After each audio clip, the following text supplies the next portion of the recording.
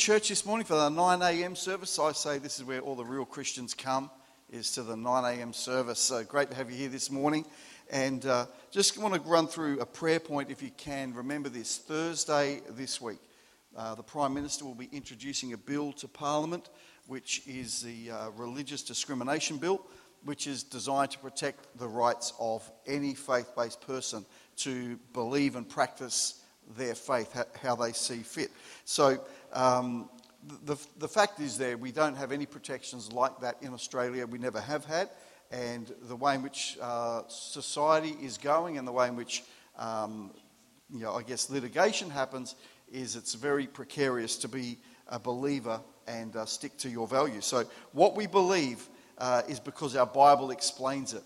And what we want to preserve for future generations is the context of our faith is what we believe, and that shouldn't be a cause for us to be, breaking the law because we're following our Bibles. But what others want to do these days is reshape our morality without the Bible. So we want to trust and believe that this religious discrimination bill will get through Parliament. So, I guess in the natural it doesn't look like it's going to go far, but we believe in a supernatural God, and just want to ask and remind you guys to pray for that on Thursday. So, here we are. Who's glad to be in church? Yeah, okay, that's good. 4 of you, that's excellent. I'll preach to you 4. So my message this morning is the temple and the lost scroll. So it's all, I've just got a bee in my bonnet, I guess, lately about the temple of God. So the next part of this message will be the temple and the kings, and that is going to springboard us into a series on end times, because I think they're all related when we understand how it all fits together. So I'm looking forward to the end time series. I've been planning this all year, but just haven't felt ready for it yet. So probably coming towards the end of the year, we'll start that series of end times and probably carry it on into the new year. So I'm excited about that, and hope that you will get into it as well.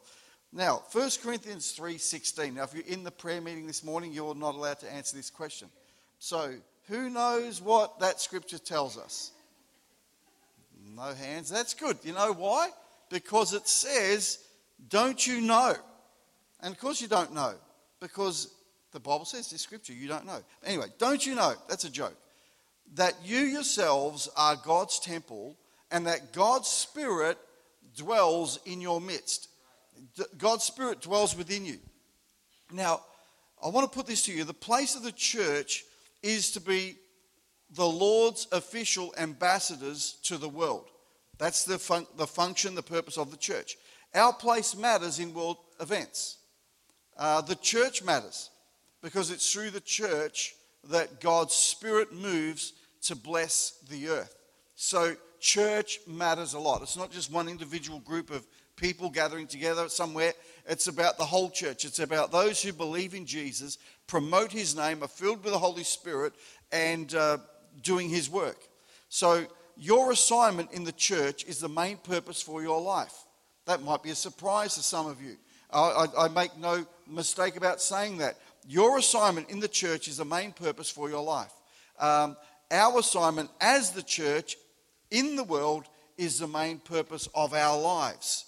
So there shouldn't be a distinction. Well, this is, and I don't want us to be bogged down with this thing. Oh, what do you mean by my work in the church as being the most important? Is that me, what I do on Sunday when I vacuum the floor or all that sort of stuff? It's your place in this body of the church, which is Christ's body in the earth today, that has an influence and an impact right around the world every single day.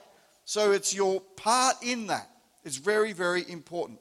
So I want us to look at the temple. Let's talk about the temple. Turn to someone and say, let's talk about the temple. Oh, you're very, very observant group this morning. Very, very good. So the temple in ancient Judah was like a gauge to the spiritual condition of the nation. So 2 Chronicles is fascinating reading. See, here's a little life hack for you.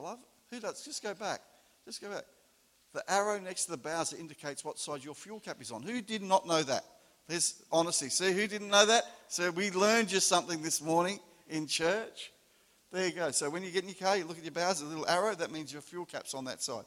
So that's amazing information you get here in church. There's another one coming up later that I think will be really good too.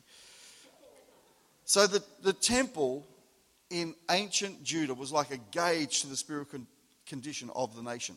2 Chronicles, let's move to the next one, is fascinating reading. In all of 2 Chronicles, it mentions 20 kings and one queen, an illegitimate, evil queen.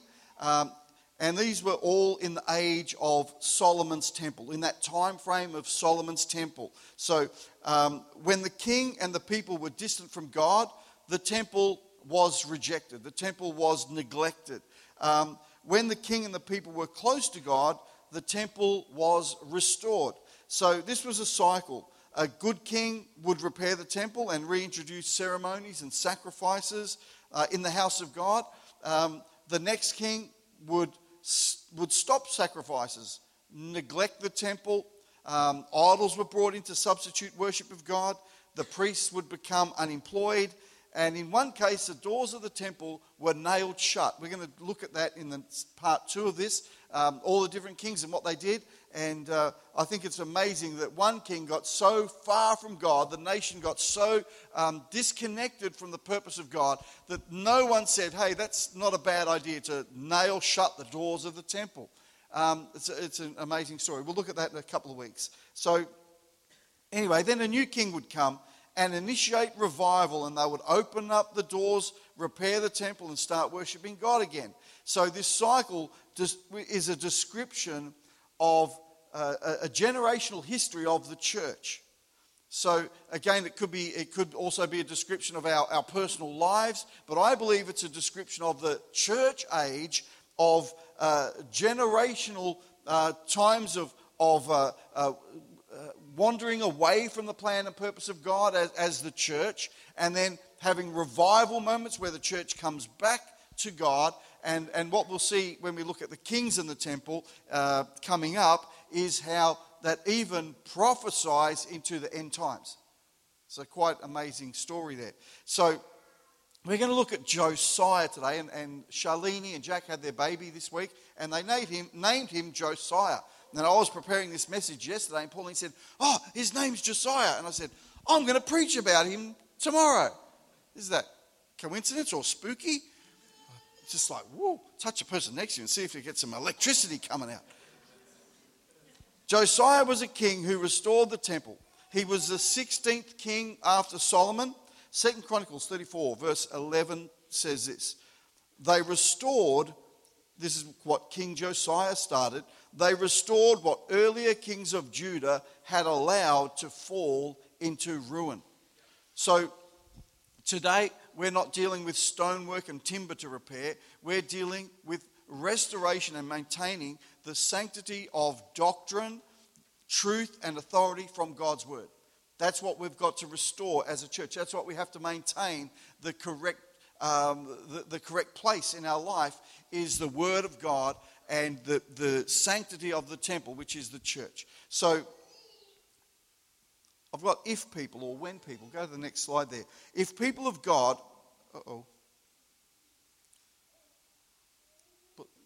hang on, I'll just have to find my notes here because this technology is really awesome.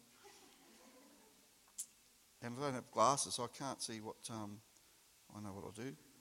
I'm going to beat the system here. Everyone read that up there while I find myself.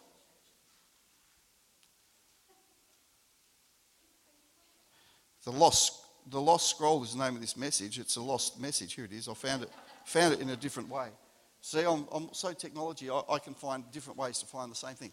So if people of God devalue the church, they neglect the house of God, something else is surely taking the place of the Lord. Something's taking place in my notes here. Probably not actually. It's probably but not actual that we don't have Asherah poles and idols in our houses that take the heart of Jesus in our lives. And I can just ask you to use your own imagination to interpret what that means in your life. But I don't think we have, physical idols these days that we would bow down and worship and make our sacrifices to. But back to Josiah and restoring the temple, verses 14 and 19. It says, while they were bringing out the money collected at the Lord's temple, because Josiah had said, let's start to collect money and collect it all because we need to restore the temple because the doors are broken down, the ceiling's cracked, the floor's broken, the toilets don't flush anymore. So we're going to try and collect some money so we can fix it all up. And it says, while they were bringing out the money collected at the Lord's temple, Hilkiah the priest found the book of the law of the Lord that was written by Moses. So Hilkiah said to Shaphan, the court secretary, I have found the book of the law in the Lord's temple. What an amazing thing. Then Hilkiah gave the scroll to Shaphan. Shaphan took the scroll to the king and reported, your officials are doing everything they were assigned to do. The money that was collected at the temple of the Lord has been turned over to the supervisors and workmen. Shaphan also told the king, it's like a byproduct here, Hilkiah the priest has given me a scroll. So Shaphan read it to the king. Now this story is so sad yet so revealing.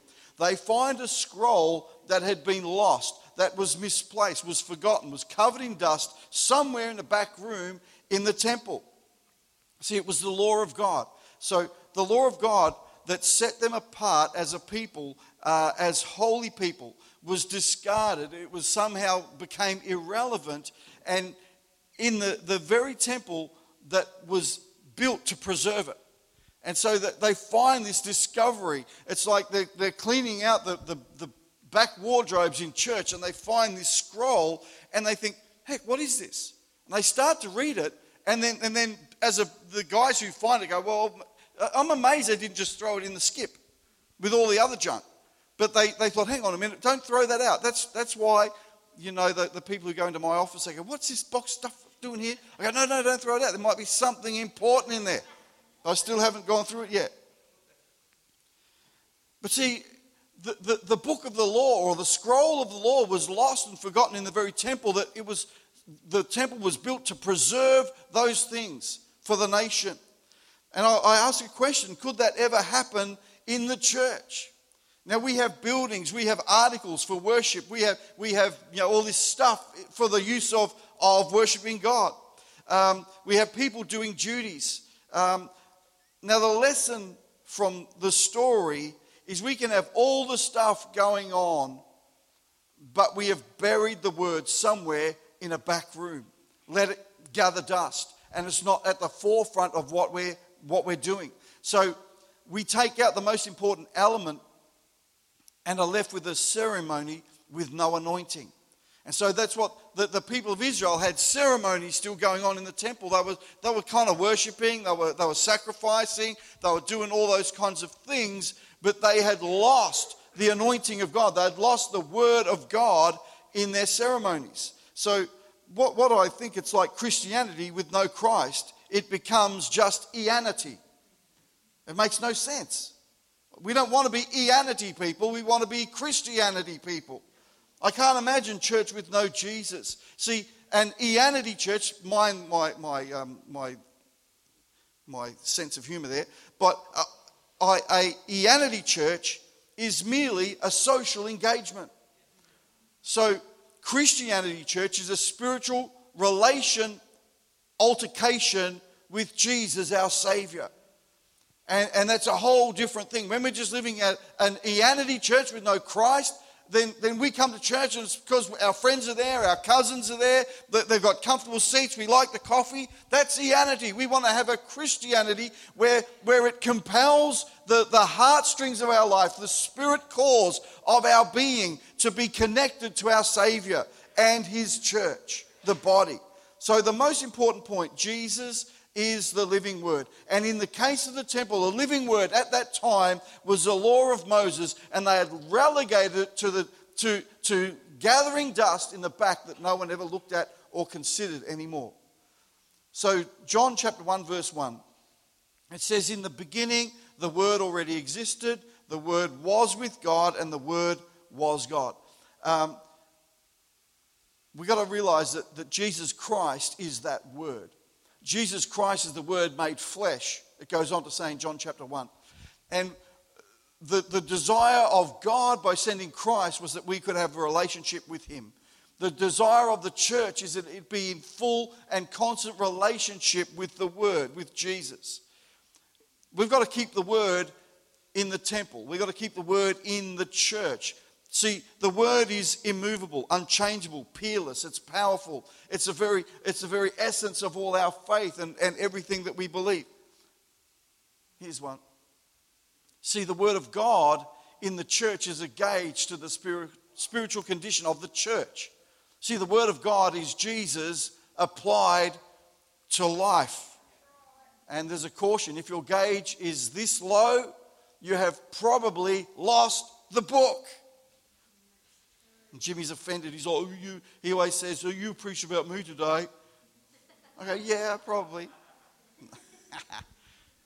We had a great night on Thursday night at Awaken. Just want to encourage you, when you see Awaken nights come on, you come along. We had a tremendous time of worship, a great time of ministry together. So just want to encourage you. We haven't got any more planned for this year, but next year, put them in your calendar when you see them and make it a priority. Bring your kids.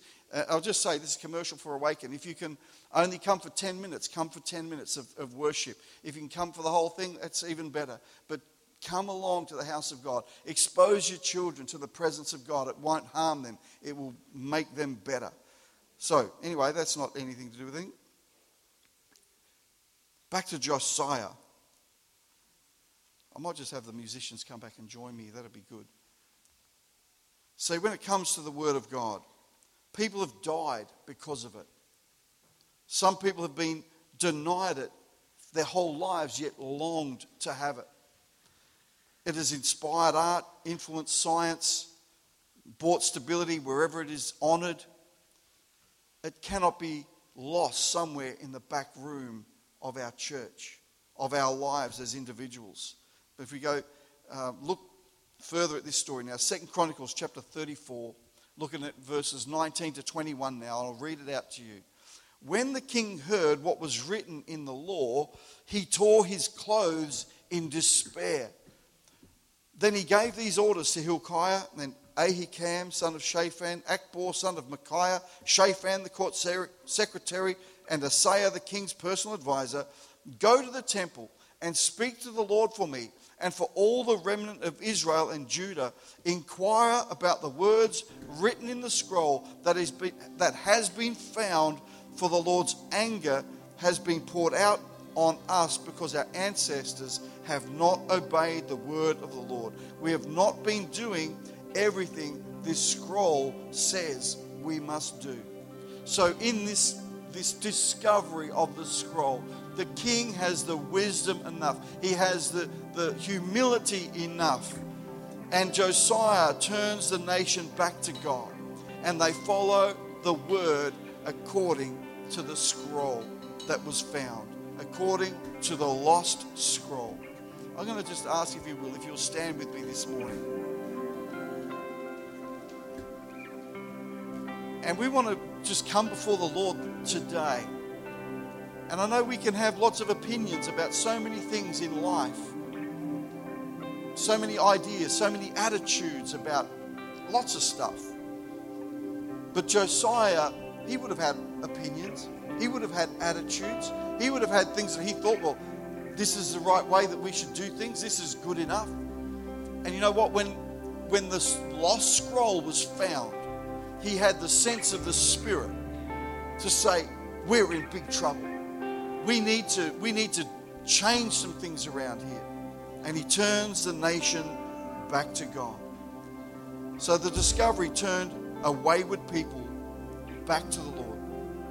So today, if we could just close our eyes and just want you to consider some things. No matter where you are in that journey, we the church are the temple of God. You are part of the temple of God, the temple of the Lord. And I want us to rediscover the law, the book of love from the Lord. No matter where you are, I want us to declare today that we're not going to neglect the temple, the place that preserves the word. We don't want to be a church that has just an Ian church with no Christ in it. We want to be a church that is full of Christ, full of the Holy Spirit, full of life. We want to be a temple that honors the word, preserves the word, and loves the word. If we just replace all that time when I said word with Jesus, we want to be a church that loves Jesus. We want to be a church that preserves Jesus. We want to be a church that honors Jesus. He is the living word, the Son of God. I just want us to take a moment to pray. Submit our opinions. Submit our attitudes to the word today. And perhaps in your own circumstances and situation, it's like you've allowed the word to get lost in some back cupboard somewhere, in a corner in your life. Today it's time to say, Jesus, I want to discover your word in its power. I want to be like Josiah, who discovered again the word of God, something that was given but somehow forgotten. So dear Jesus, let's just raise our hands right across this place. I just pray right now for every single person here in this place. I pray for us corporately as a church that we may rediscover the word of God in our life again. Lord, that it is greater than our opinion. It is greater than our attitude. It is better than any wisdom that we can find anywhere else. But Lord, I pray that it brings power, that it brings clarity, that it brings righteousness into our lives and changes the lives of others around us today. So Lord, I just pray in this moment, as we spend some time with you, Lord, that we may be a temple that honors the word, preserves the word, and loves the word. And we just pray and confess that right now over your people in Jesus' mighty name. Just while we're still standing, and just perhaps if you can just keep your eyes closed, I want to give an opportunity for anyone here today. You've been disconnected from God. You've been away from God. Maybe you've never been to church before, but you're here today and you want to make your way to Jesus. You're thinking, well, if there is a God, I'm starting to sense something here, and I want to give my life to Jesus. This is just a moment for you to consider where you're at with God. And the Bible says that if we believe in the Lord, if we believe in Jesus and confess our sins to Him, then He is just and able to forgive us our sins, and we're born again. If that's you here today, I'm just going to ask that you can make a decision right now that can change your eternal destiny. Perhaps if you feel the Holy Spirit speak to you right now, just pop up your hand, because I want you to pray a prayer this morning that can change your destiny. There's no hands going up. That's okay, but we do this prayer together just in case people maybe were too shy to put their hand up. But this is a declaration that we can pray over ourselves often, because we can get away from the word. We can get away from Jesus. So right now today, we're going to pray this together and bring ourselves back to that place of rediscovering the word again. So let's pray this together. Dear Jesus, I believe you are the Son of God, that you died on the cross and rose again to forgive my sins. I ask that you forgive me. I give you my life, and I invite you to be my Lord and Savior. Today, I am born again. I trust my future into your hands. In Jesus' name I pray. Amen and amen. You can take your seats. Just want to remind you again, this Thursday, be praying. Maybe write yourself a note, praying for our Parliament, praying for this religious discrimination bill, that we may see something good and positive come through that. Also, next Sunday we have Pastor John Hunt He is the ACC, Australian Christian Churches National Vice President, right here with us, so it's going to be a fantastic day. He is also Australian Christian Churches International Leader, so he looks after all our field workers right across the world. So it's going to be fantastic having him here telling us about what's been going on around the world with the ACC, and also I know he's got a word from God for us next week. So be here 9 a.m. or 10:30, and that's it from me. And before you go anywhere, Kirsten, you can stay on stage. I'm just going to butt in, and we're going to get in early for Pastor Rob's birthday, which is next Thursday. Why don't we give him a hand? We just have a lovely gift we'd like to present to you and honour you with. Thank you. Just